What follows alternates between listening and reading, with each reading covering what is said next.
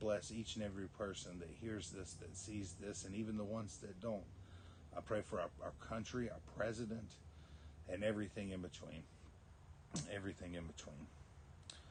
Father, I ask that over this next time that you would use me. I submit myself to you, that I would speak your words, not mine, and that truth would flow from me. We give this time to you. Thank you for sending your son to die for us. And it's by his blood that we're able to have this fellowship and this relationship.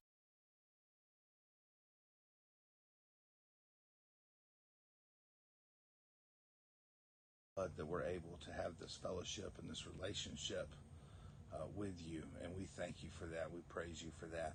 And we don't deserve it. But we're so grateful that you would send Yeshua to die for us.